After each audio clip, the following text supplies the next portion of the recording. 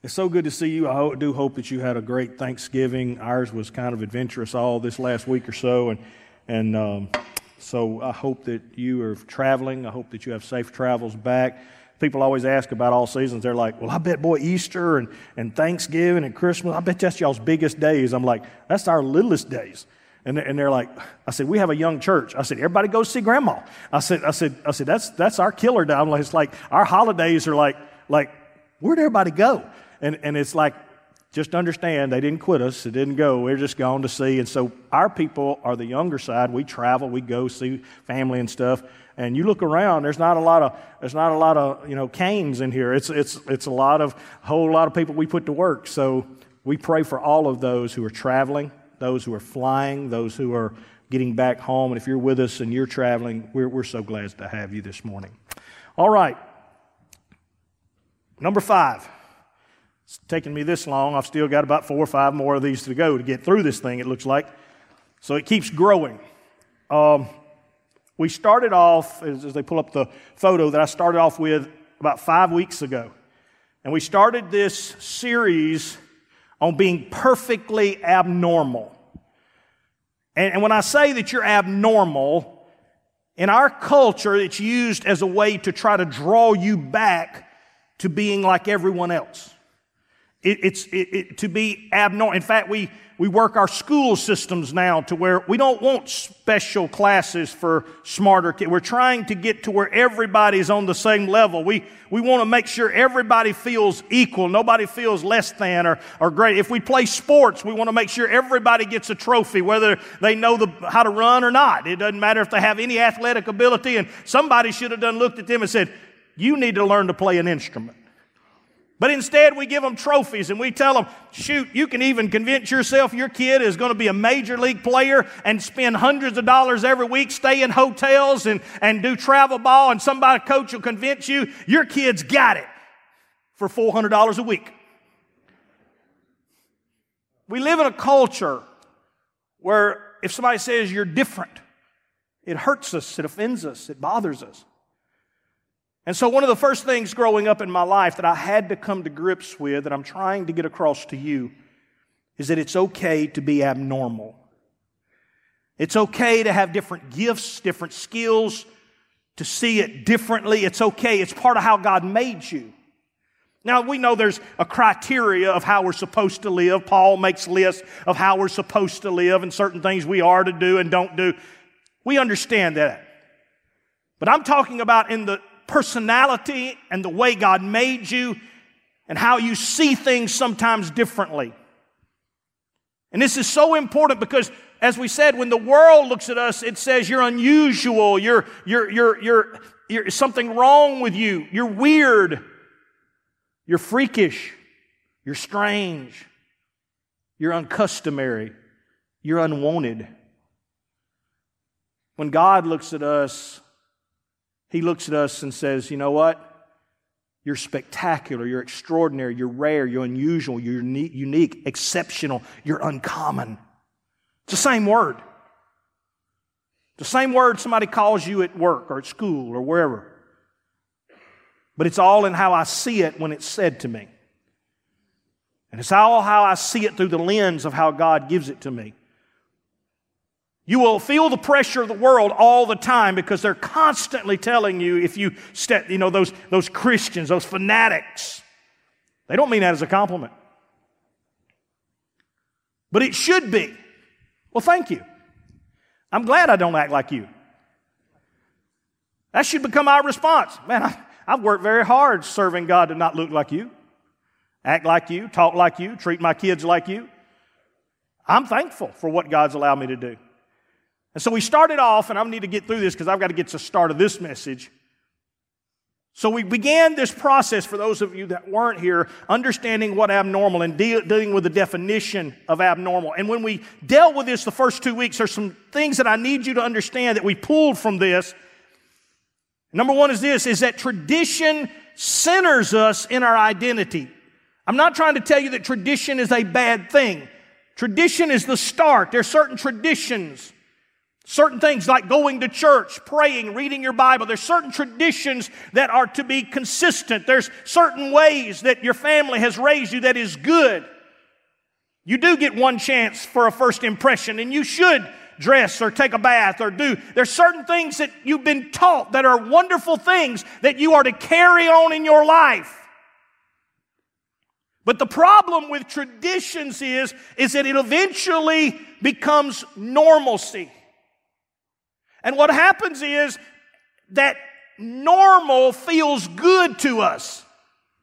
So what do? We go and sit in the same chair at the same church. We don't know the people on the other side. We're not going to sit. We don't ever sit on row 4.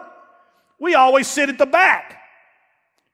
And if we're not careful, we become so normal and so traditional that we're unusable by God. We can't step out because it's comfortable to us. Brother Lott, I just can't do that. Brother Lott, I'm just not comfortable with that. Well, good. That's life. Get used to it. You're supposed to get used to it. If you were following Jesus in His time and you were one of His disciples, one thing you find out from reading all the stories of Matthew, Mark, Luke, and John was that Jesus kept them uncomfortable.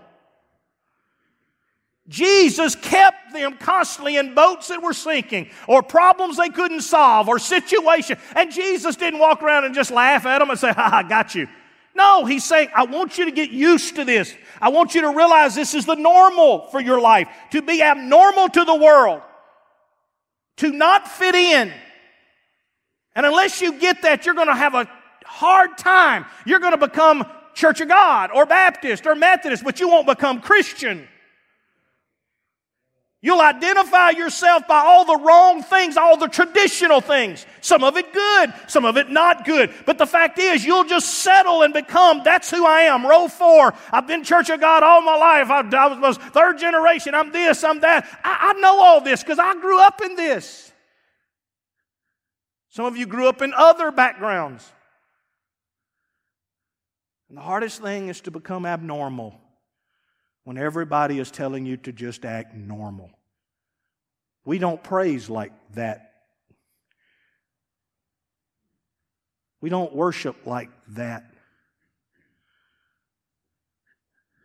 You're odd.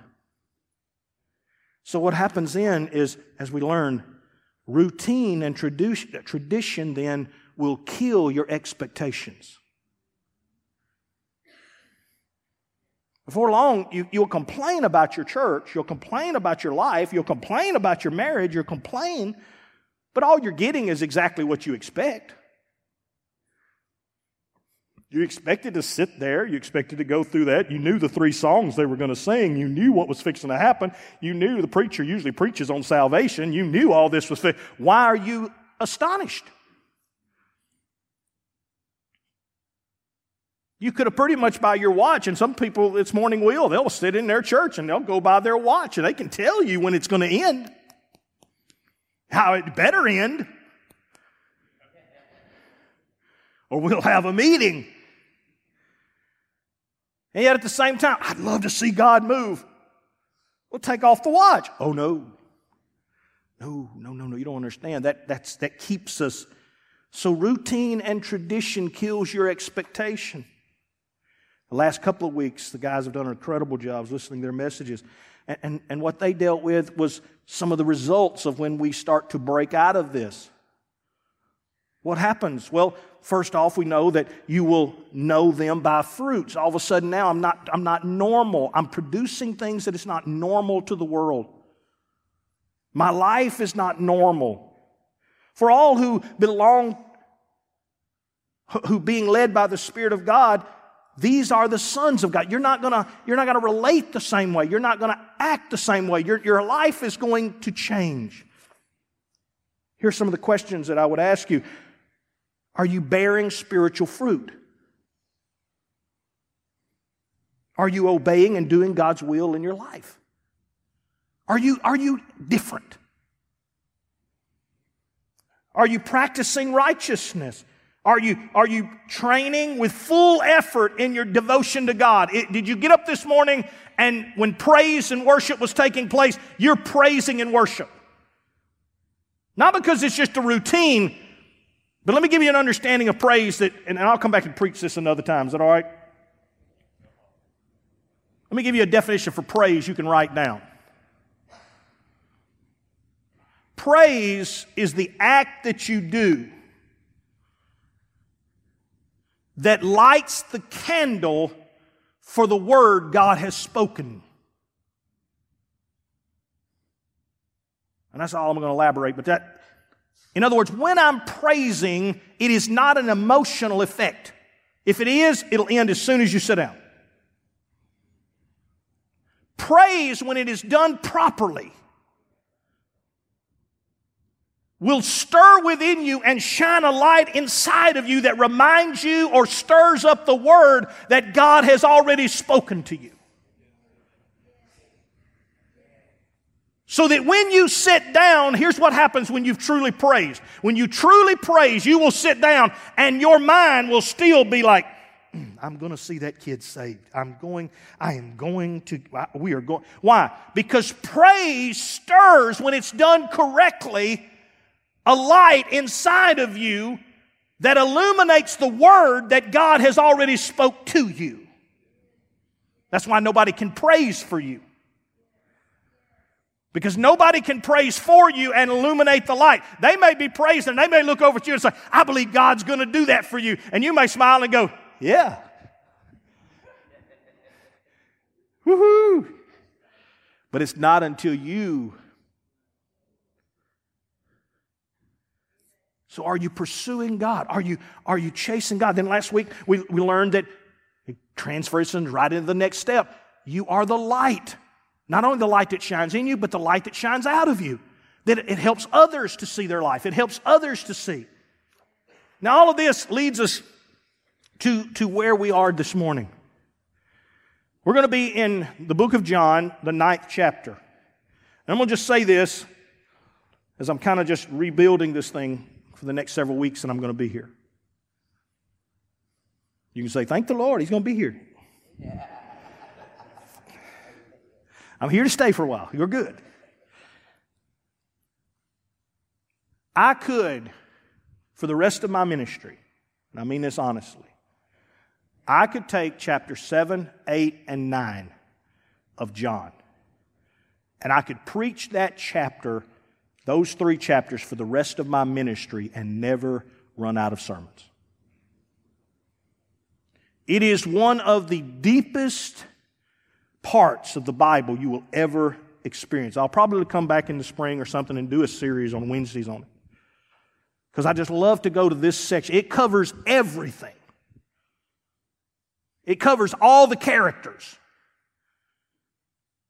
It is like we always pull the Sermon on the Mount, Matthew 5, 6, and 7, but this is just as powerful and just as mighty. And it is as deep of anything that I ever jump into, and there's no time that I go into it that I don't come out and say, I never saw that. I never truly got that. So I want to speak this morning on when normal meets abnormal. What happens when normal bumps into and meets abnormal? Now, we've talked about what you need to be, the light of the world. You need to be dedicated. You need to bear fruit. You need to not be traditional so much that you can't move with God. You need all of these actions operating in your life, and you become an abnormal person in the normal world, and people begin to label you, sometimes weird or freakish, and also they may say, man, I'm telling you, you are doing good if they're on the Christian side, and man, I wish I was doing what you were doing. You start to accumulate labels in your life.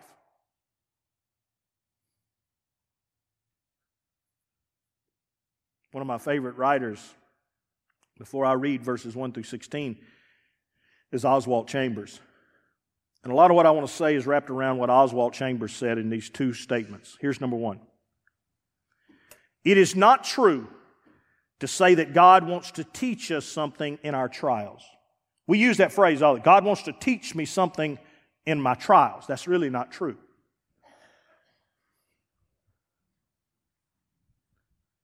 Though through every cloud He brings our way, He wants us to what? Unlearn something. We see it as, well, God wants to, well, to teach you something means I'm going to add it to what I already know. The problem in Christianity is old things are passed away. Here's the hard part of Christianity. You can't bring what you know into what you're fixing to learn. This is what's frustrated the Apostle Paul. This was the thorn that God had put into his flesh. He was considered by historians on his writings one of the 6 smartest men of all time. Can you imagine this guy that could debate, could have walked into synagogues, that could have defended the gospel, and God says, here's what I want you to do. I want you to act dumb. What? I want you to act I don't want you to use your ability. I want you to just act humble. I want you to act innocent. I want people to ridicule, abuse. If you just let me go, in your weakness, I am made strong. So Paul said, all that I have learned, I count as loss, dung, for the knowledge of Christ. Do you know how hard that was for him who has spent his entire life? I ain't talking about just somebody who went to school. I'm talking about somebody who went to school and was among Gamaliel the head student. He was the valedictorian of the Pharisaic clan. Had spent his entire life gaining knowledge. And God says, none of it's useful. But I know some things. You don't know anything. I've learned some stuff. No, you haven't. And for me, it's the hardest thing to get up to a place and say, I've learned some stuff. Especially us older people. Let me just go ahead and say this. It's going to hurt your feelings. That's why the older we get, the harder it is for us to be used by God. Because we look at younger people and we say, well, I know some things. I learned some things. And it's hard for us to watch God use different music sometimes and use walls and use... I know, because I'm getting old. I'm like, I don't need none of this stuff. And the hardest thing is to say, Tim, you don't know.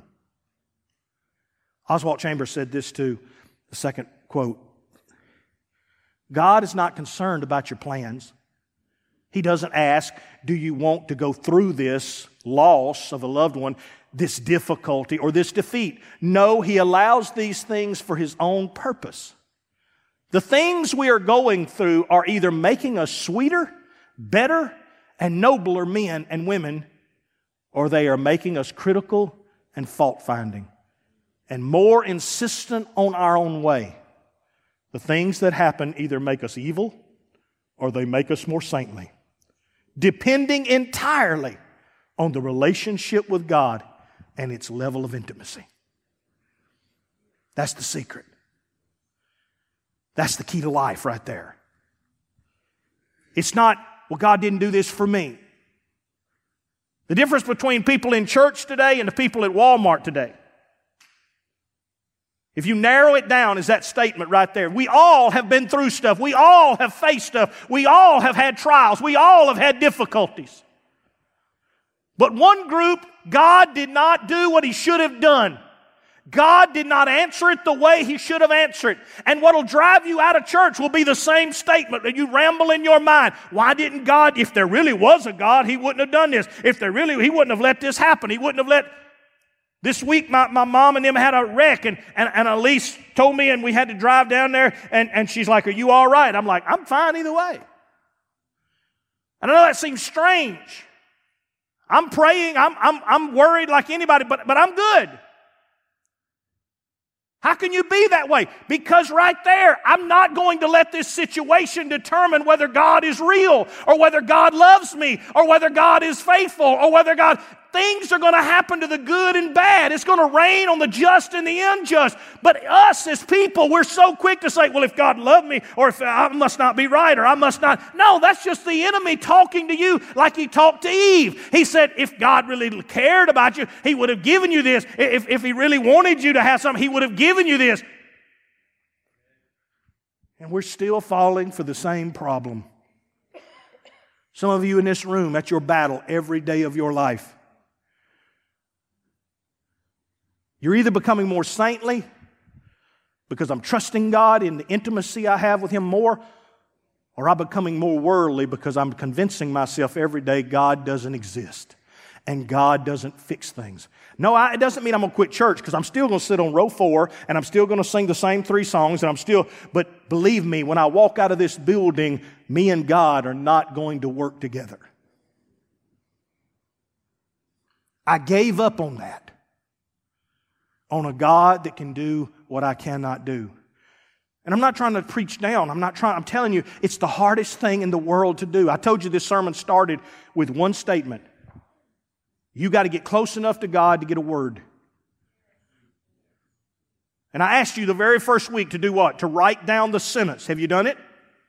Do you quote it every day? Do you pull it out every day? I'm talking about today it looks like that is going so backwards from what I've asked. I asked God to touch my family. And man, my family is in worse shape now than it was yesterday. This is not work. Do you quote it to Him again? Last night I stood in the foyer and I pulled out my notepad, and with tears in my eyes, with things not going the way I would like to see them, and I opened it up and I said, God, here's the words you gave me. And I quoted it, just sitting there crying. And I began to tell God, I trust you. I don't care what it looks like. I don't care. And what happens? The intimacy and the strength grows. This is the relationship that God is called. That's the abnormal that you become to the world.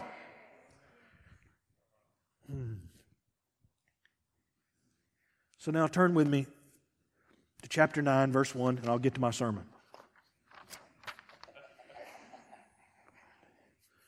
I got plenty. I got weeks, years if I need to. Here's what chapter 9, verse 1 through 16 says. As he passed by, he saw a man blind from birth. And his disciples asked him, Rabbi, who sinned, this man or his parents, that he was born blind? And Jesus answered, it is not that this man sinned or his parents, but that the works of God might be displayed in him. We must work the works of Him who sent me while it is day. Night is coming when no one can work. As long as I am in the world, I am the light of the world. Having said these things, He spit on the ground and made mud with the saliva, and He anointed the man's eyes with mud. And He said to him, go wash in the pool of Siloam, which means sent. So he went and washed and came back seeing. The neighbors and those who had seen him before as a beggar were saying, is this not the man who used to sit and beg? Some said, it is he. Others said, no, but he's kind of like him. He kept saying, I'm the man. So they said to him, then how were your eyes opened? And he answered and said, the man called Jesus made mud and anointed my eyes and said to me, go to Siloam and wash. So I went and washed and received my sight. They said to him, where is he? He said, I don't know. They brought him to the Pharisees the man who had formerly been blind. Now it was the Sabbath day when Jesus made the mud and opened his eyes. So the Pharisees again asked him how he had received his sight. And he said to them, he put mud on my eyes and I washed and I see. Some of the Pharisees said, this man is not from God, for he does not keep the Sabbath. But others said, how can a man who is a sinner do such things? And there was a division among them. This is everyday life for a Christian. When normal meets abnormal. When the natural meets the unmovable, impossible doing God. And we are smack in the middle. His ambassadors, his representatives, His sons and daughters, who stand as servants serving Him to this world. Now I want to give you some backdrop of what's taking place. Chapter 7 and 8 basically is this. It is the time of the Feast of Tabernacles, the Feast of Booths. Chapter 7 begins with this. His brothers who don't believe him, his own brothers don't believe who he is, says, you need to come with us. You need to come show everybody who you are and do some miracles out in front of everybody so everybody will believe in you. Jesus says, no, I'm not going. It ain't my time. The Pharisees were hoping that he would show up because they know which booth he was at with his family, and they planned to kill him. But Jesus doesn't come until middle of the week. During the middle of the week, when everybody kind of settled back down, the Pharisees said he ain't showing up. Jesus pops in. Middle of the week, he just pops in, does some miracles, begins to teach, talking about who he is, and the Pharisees come unglued. They start to debate with him. He defends his Sabbath healings, which is normal for him. I think he does this just to tick them off. I mean, but you'll record many a Sabbaths he heals people, straightens out withered arms, and he tells them, he said, now listen, y'all have got a law that Moses told you 8 days after a child is born, it has to be circumcised. And he says, if that baby's born and the 8th day falls on a Sabbath, y'all know what y'all do? Y'all still do circumcision. And y'all said that's not work. I don't know if you ever paid a doctor, but anytime a doctor does work, he's going to charge. That's work.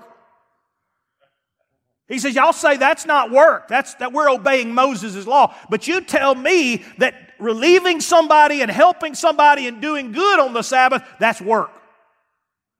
If I tell someone to get up, he'll later say, if you release your donkey and untie your donkey, you don't call that work. But if I tell someone to straighten out their arm, you think I'm doing work. So you're somehow all messed up. And man, he gets in these heated arguments with them.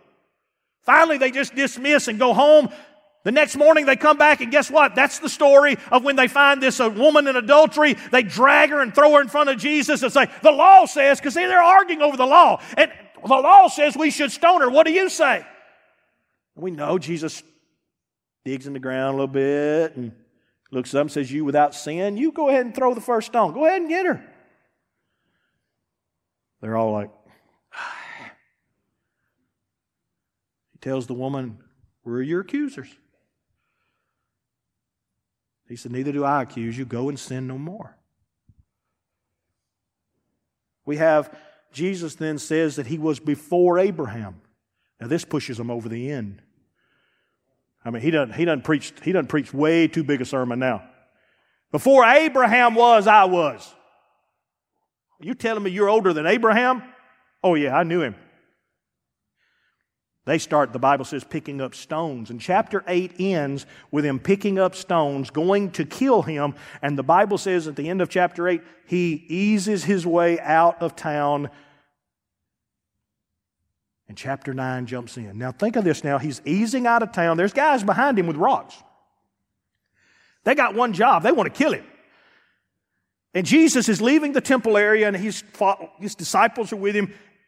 And yet, in the middle of all of this, he notices, and verse 1 says it this way, that there was a man who was blind. As Jesus is leaving the temple, there's a man who's blind. Can you pull up verse 1? Here. As he passed by, he saw a man blind from... He sees a man... While he's got people yelling at him from behind, he's got stuff going on, he's done riled up everybody in town, and he's walking out of town, and he's just easing along, and you got to catch this. I mean, we just think like Jesus is just crazy. No, all this stuff's happening around him, and in the middle of all of this, he's calm enough and eased enough to say, oh. And he catches the notice of this blind person. And his disciples then ask him a question. So it begins with this mindset. Now, healing to Jesus is nothing new. One of the key factors that the Pharisees and others go through in this is this healing. Go with me to John 20. I'll show you what I'm talking about. John 20, verses 30 through 31. Let me show you this. before I jump into more.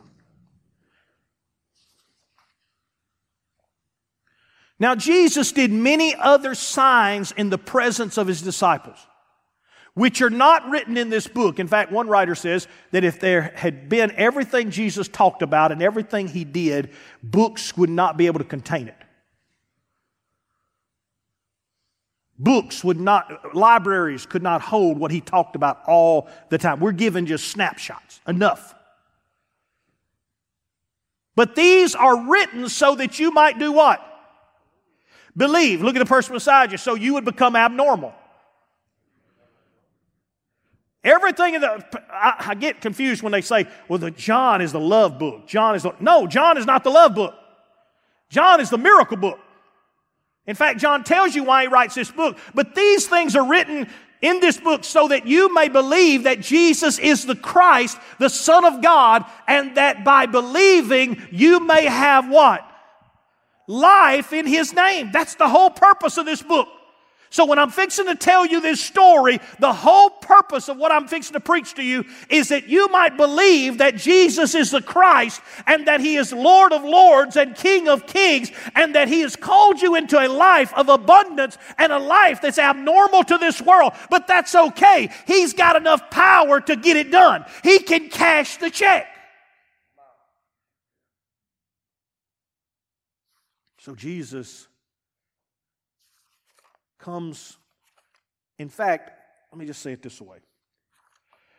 During Jesus' ministry, Jesus around Galilee and that area, He about eradicates sickness. I want you to get this in your mind. The Bible says in Matthew, He healed all diseases. He stops funeral processions and raises dead people. He is on a monumental... We think of miracles in the Old Testament. In the Old Testament, there's only like 3 resurrections. There's only a few things that happen. We make it sound like the Old Testament, man, there's just miracles. There's not that many. There's a few scattered here and there. Physical miracles, there's only like 6 recorded. 6 to 8 physical miracles recorded. Jesus does that in 1 chapter in Mark. What I'm trying to get you to understand is that before Jesus came on the scene, miracles were sparse, a few every now and then, maybe something. But when Jesus started His ministry, it was an explosion. People are tearing roofs off to get to it. People are bringing people from other countries to get to it. Canaanite women are traveling a long distances just to ask Jesus to heal their daughter who's back home. The Roman guards and Roman guards are coming to Him saying, don't come to my house, but just tell me the word. And if you just speak the word, it'll be done. These are happening all the time around Him. This is happening miraculously. From the time He finishes preaching, He begins to lay hands on people. He begins to speak over people. And He never uses the same thing. Why is that important, Brother Lott? Because that same power is operating today. Not Old Testament, New Testament power. Greater things will you do because I go to the Father. One of the things that's been robbed out of the church is that we pray for things, but we don't speak to things.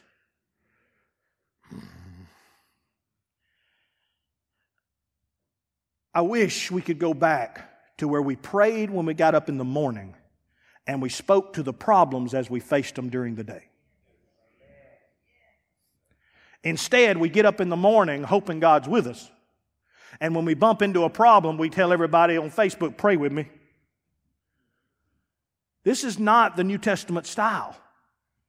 The New Testament order is that you rise, you pray, you make sure your relationship and everything is good with God, and whatever you face during the day, whether it's disease or problems or trouble, you speak to it as though you have authority that it would be gone.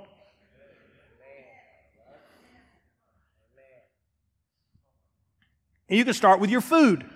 I always joke about that, but I mean it seriously. I never pray over my food. I pray in the morning. What does the morning prayer sound like? Our Father, which art in heaven, hallowed be thy name. Thy kingdom come, thy will be done on earth as it is in heaven. Give us this day So when I get my meal, you know what I do? Thank you for an answered prayer, Lord.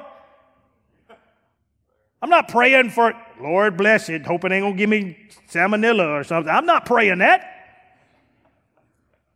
I'm thanking God for the answer to the prayer that I prayed in the morning.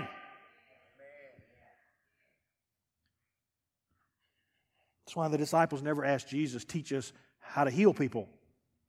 Teach us how to pray. Healing people becomes natural.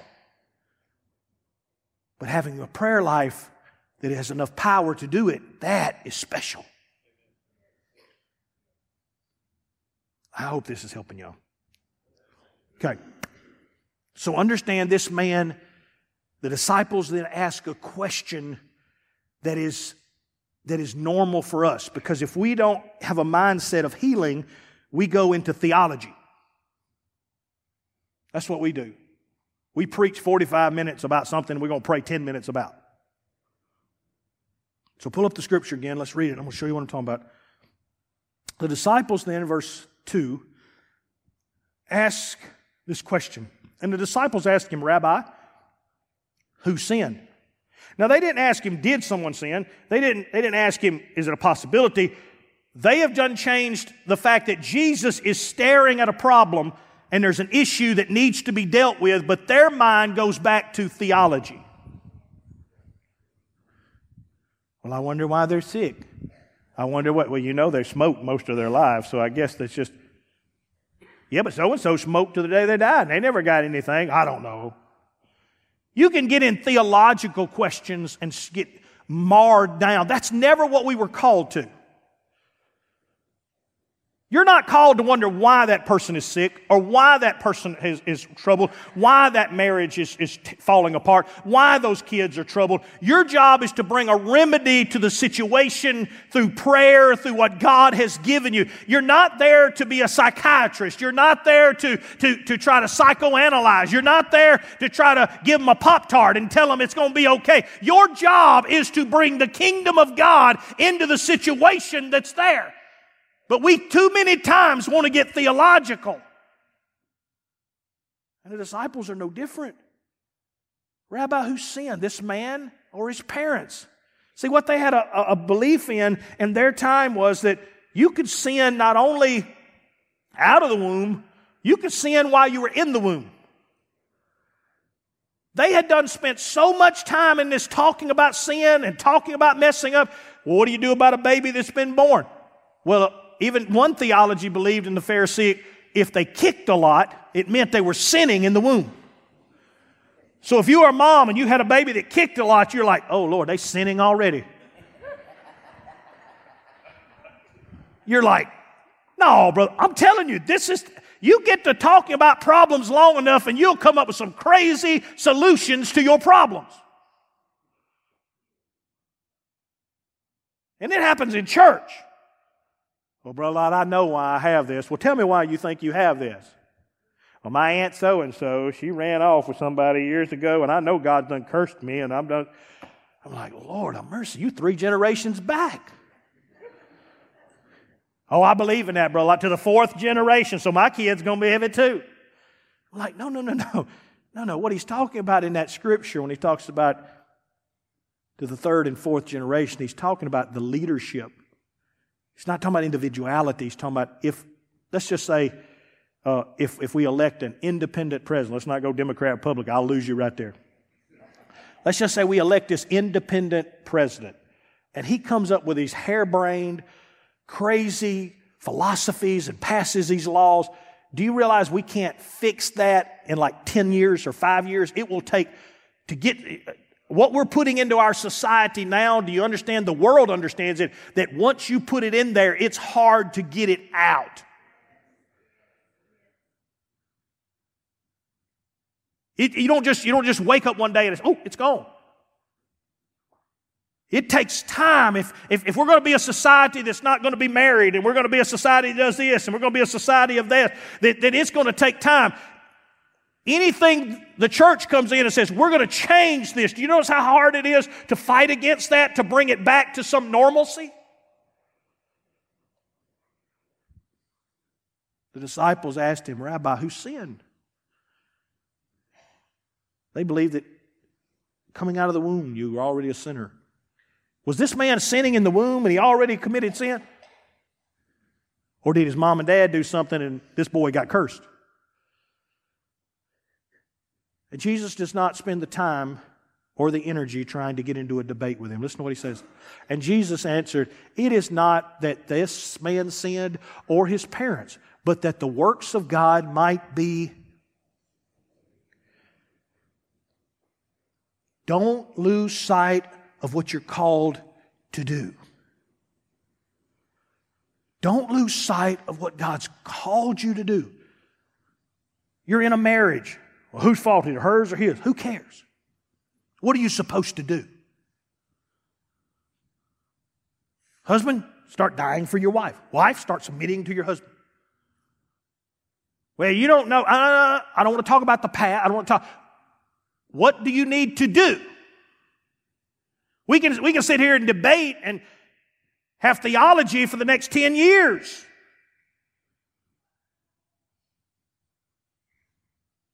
What do you need to do to change what you're in? What do you need to do differently? If the music you're listening to, it keeps putting your mind in a bad place, let me give you a brainstorm. Change the station. Brother Lott, would you pray for me that I wouldn't have these crazy thoughts? I got a better idea. How about we just change the radio station? Oh, but I like that music. Well, then you got to like the results. Jesus is practical.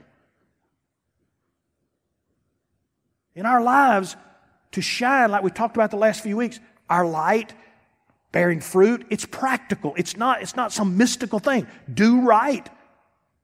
Good trees produce.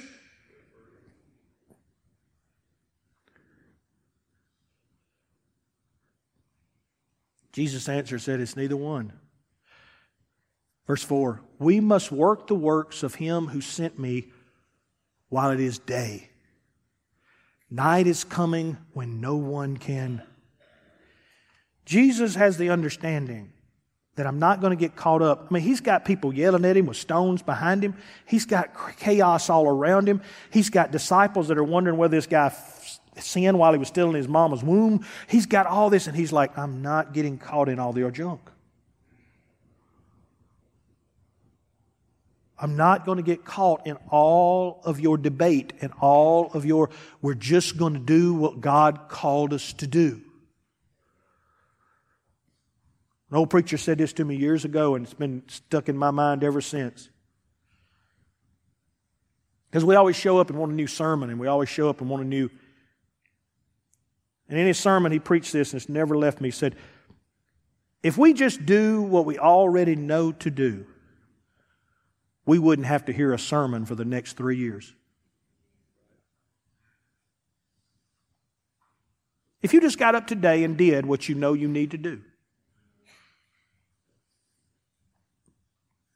But we want to add another one. Ooh, that's a new thing Pastor Lott just told me.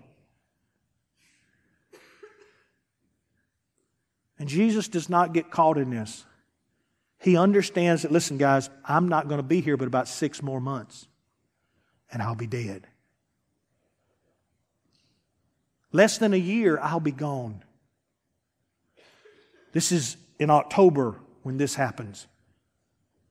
Come next spring, at Passover, he will be back in Jerusalem for his final visit. And he looks at them and he says, we must work, and I like how he says this, we must work the works of him who sent me while it is day. Night is coming. In other words, I'm going to die. You're going to die. Every one of us in this room is going to die. And all the stuff that we keep thinking is so important and we keep thinking is so valuable and all the stuff we keep collecting and putting in our garage and all the stuff we keep collecting and putting in some bank account somewhere and all this stuff, there's going to be no U-Haul behind you. There's not going to be a hearse. You can collect every antique car in the county. You know what?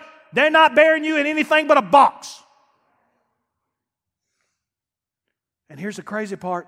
The stuff you love will be somebody else's yard sale.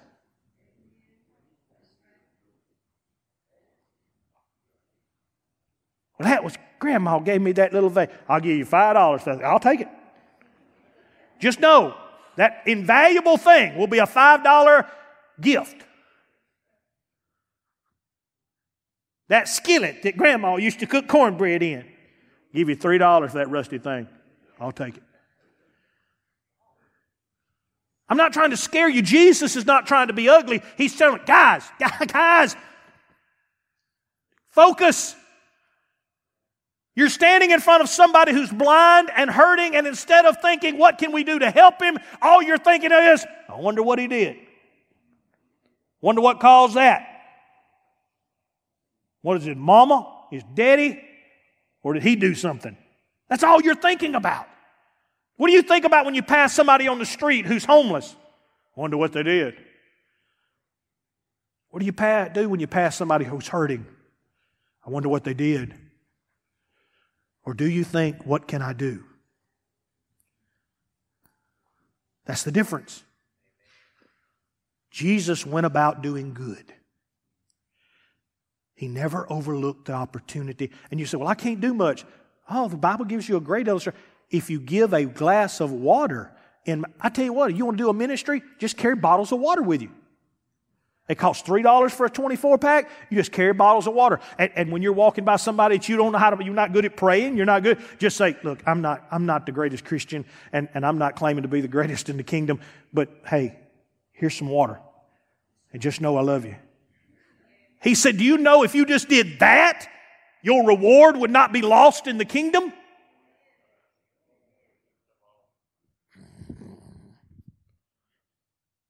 Am I okay? You ain't? Okay.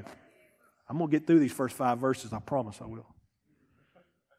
Having said these things to them, he spit on the ground and made mud with his saliva.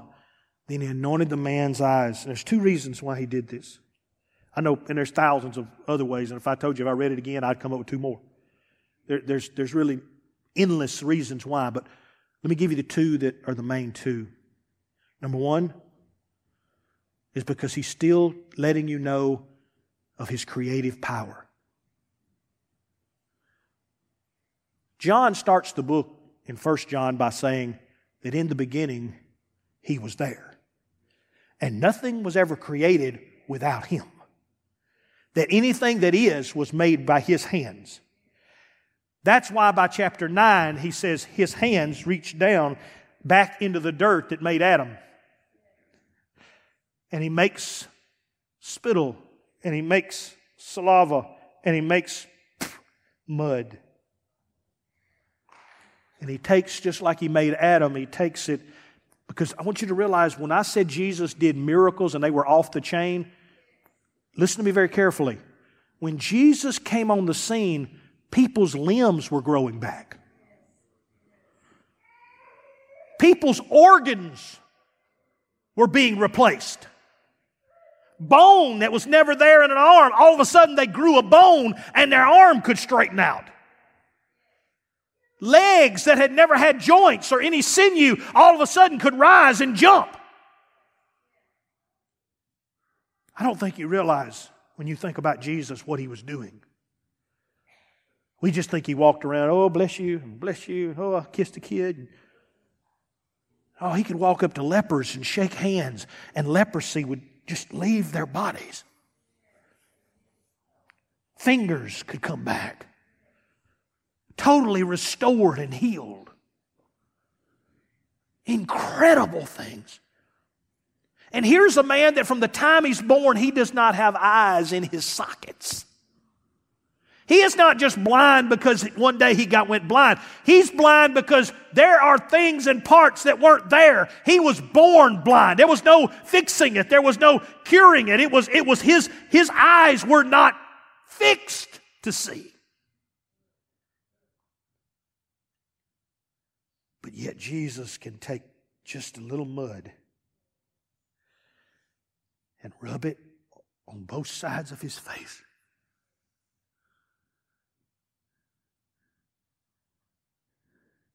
The second reason is because Jesus very rarely liked to do the same thing twice. And if you are a church person, you are thankful for that.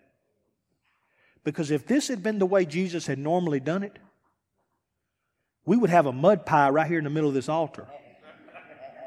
And anyone that ever got sick, let me tell you what we're going to do. We're going to smother you in mud. Because that's what Jesus did. Brother Lott, you crazy. Listen, I've done enough Jericho marches in my life, and I ain't ever seen a city of Jericho wall, but I've walked enough of them. Let me tell you what church people like to do. They like to figure out the system. And let's keep repeating the system. That's the way Jesus did it. If anybody ever got oil poured on them, you know what I'm talking about. Oh, he poured it down to Aaron's beard. Oh, Lord, don't give that man the whole bottle. I've been there. Clothes burnt. Oh, Tim Lott, there's an anointing coming on you. I'd like, it better come on me. Better come on my dry cleaner too. Jesus, two things. He first wanted to show his creative ability, and he wanted to show, I can do this anyway. He could have just spoke to that man. He said, see, he would have saw. He could have just laid his hand on his head. But two things that he wanted to make sure of, that God wants you to make sure of today as I come to a close. Number one, he has not lost his creative power in your life. I don't care how blind it seems, how bad it seems, how lost it seems, how gone it seems. I don't care how messed up I don't care if you say I've dealt with this from the time I was born. This man would say amen. His creative power has not ceased. That's why I don't care what a doctor says. Because I'm not dependent on the cancer doing this or this doing this or something happening here. I'm not worried about that. I serve a God that can speak one word, and if whatever organs that need to be replaced and whatever things need to be done, it can happen. Brother Lott, you believe that? I'm abnormal. Of course I believe it. And then secondly, I've come by to tell you that he wants it to be personable. He didn't just speak it, and he didn't just do it, and he touched the man. And I have to confess here, to be very honest with you, that is one of my greatest weaknesses. Because of the way God designed me and made me, I'm very much a fixer, a problem solver. If you tell me the problem, I'll do it. I'm not a, hey, let's cuddle up and talk about it. It's very hard for me. And of all the things I wish I could go back in my marriage, my life, my kids, I wish I had spent more time just hugging them. It may sound strange. Some of you are huggers and don't ever know what to say. Well, I always know what to say. I just don't know how to hug. I'm always on the other end. I can fix anything. I spend my whole life learning to fix. But Jesus not only fixed, but Jesus had the compassion to say, with my hands, I'm going to touch you.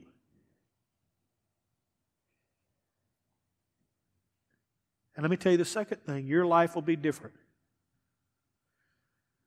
His touch on your life will look different than the touch on my life, because he don't like to do the same things twice. So when you say, I want to be what Pastor Lott is, that's a bad philosophy, because he only made one of me. Thank goodness. But he only made one of you. And your stories and your hurts and your downs and your situations, and as Oswald Chambers says, he don't ask permission. He just chooses and says, this is what you're going through, and this is what but I'm doing it not to hurt you, but I'm doing it to bring you to a destination that you'll see me, and you'll know me, and you'll love me. Jesus wasn't doing that to embarrass the man. He was doing it because he knew he was healing the man. Looking back on my life, I'm thankful for every one of the situations. I do not want to repeat most of them, but I'm thankful. because I could see them in ways that I never would have if I hadn't have. They came with pain. They came with disappointment, hurt, yes. But I would never have known, as the old song says, that He would not leave me if I'd ever not been through that kind of trial. So 2 things today as I come to an end. He wants to touch you. He wants to show you He's still creating.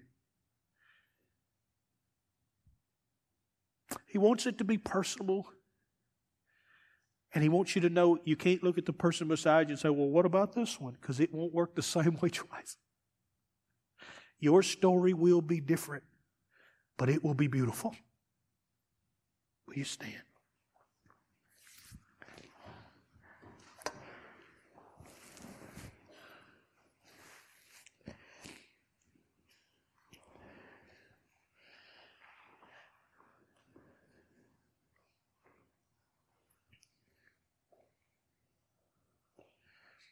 I can't say it any better than Chase said it earlier. And the praise team brought such a presence of God earlier in this service. Wow, there's no amount of anything I could do to make it any more powerful than it was at that moment. But maybe by what I've said, it makes more sense. Maybe it's sunk deeper into your spirit.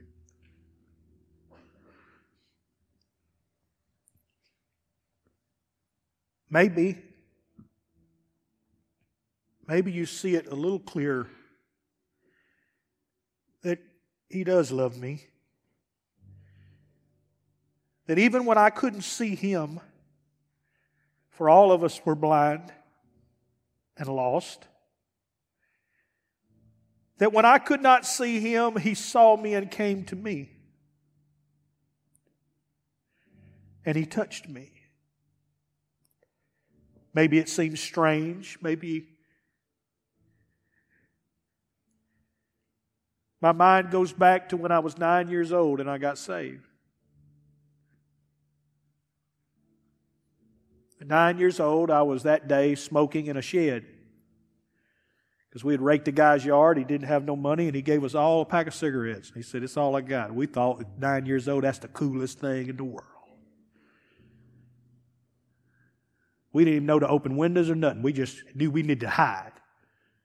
We were sitting in that shed where we kept our rakes, and man, we were all coughing and just...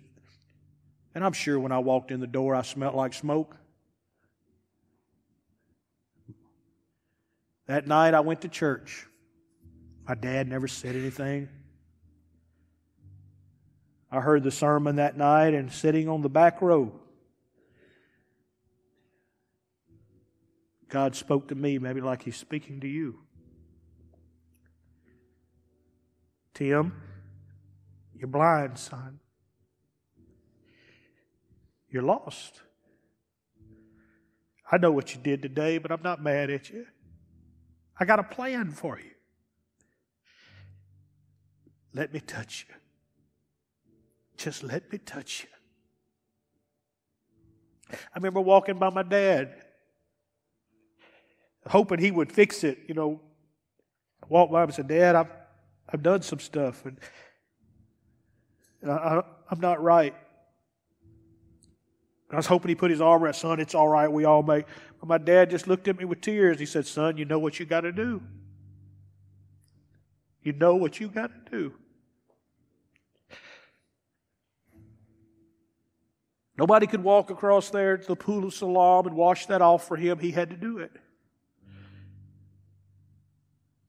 He had to do it because the one who touched him said, that's what we got to do. I got a plan. The plan's to do you good. So maybe you understand it a little better right now. With every head bowed, if you're in this room and you say, Pastor, it's time. He tries to touch me, but I shake it off. I've got all the excuses, but I hear Him. And for the first time in a long time, or the first time ever, I want Him to touch me. I want Him to put His arms around me. I want Him to say, hey, we're going to walk out of this blindness. You're going to see. What used to be normal won't be normal anymore. I'm touching you because I love you. I'm touching you because I want to do in you something I've never done in anybody else. I want to make you unique. If that's you this morning, then right where you're standing with your head bowed, or if you feel like I need to step out and make this open, I need God to touch me openly, then that's okay. You can step out. I prefer that. But right where you're standing, if you mean what you say, if you bow your head and say, Father, touch me. No one else can touch me but you. No one else can fix the blindness. No one else can heal the hurt. No one else can change what I'm feeling but you. But I trust you. I trust you. Father, right now, that conversation is between you and them. I can't go no further. The next word they hear is your word. The next feeling they feel is your arms. It's you telling them their value and telling them how much you love them. God, you do what I fail to do so much. Just wrap your loving arms of mercy and grace around them and let them know that this was never meant to hurt you, all that you've been through, but it was to give God glory. Your life was meant to give Him glory. Father, I thank you for it. Right now. In Jesus' name, amen. May the Lord bless you. I'll dig some more into this next week. If you get a chance this week, don't let the devil give you fits. You give him fits.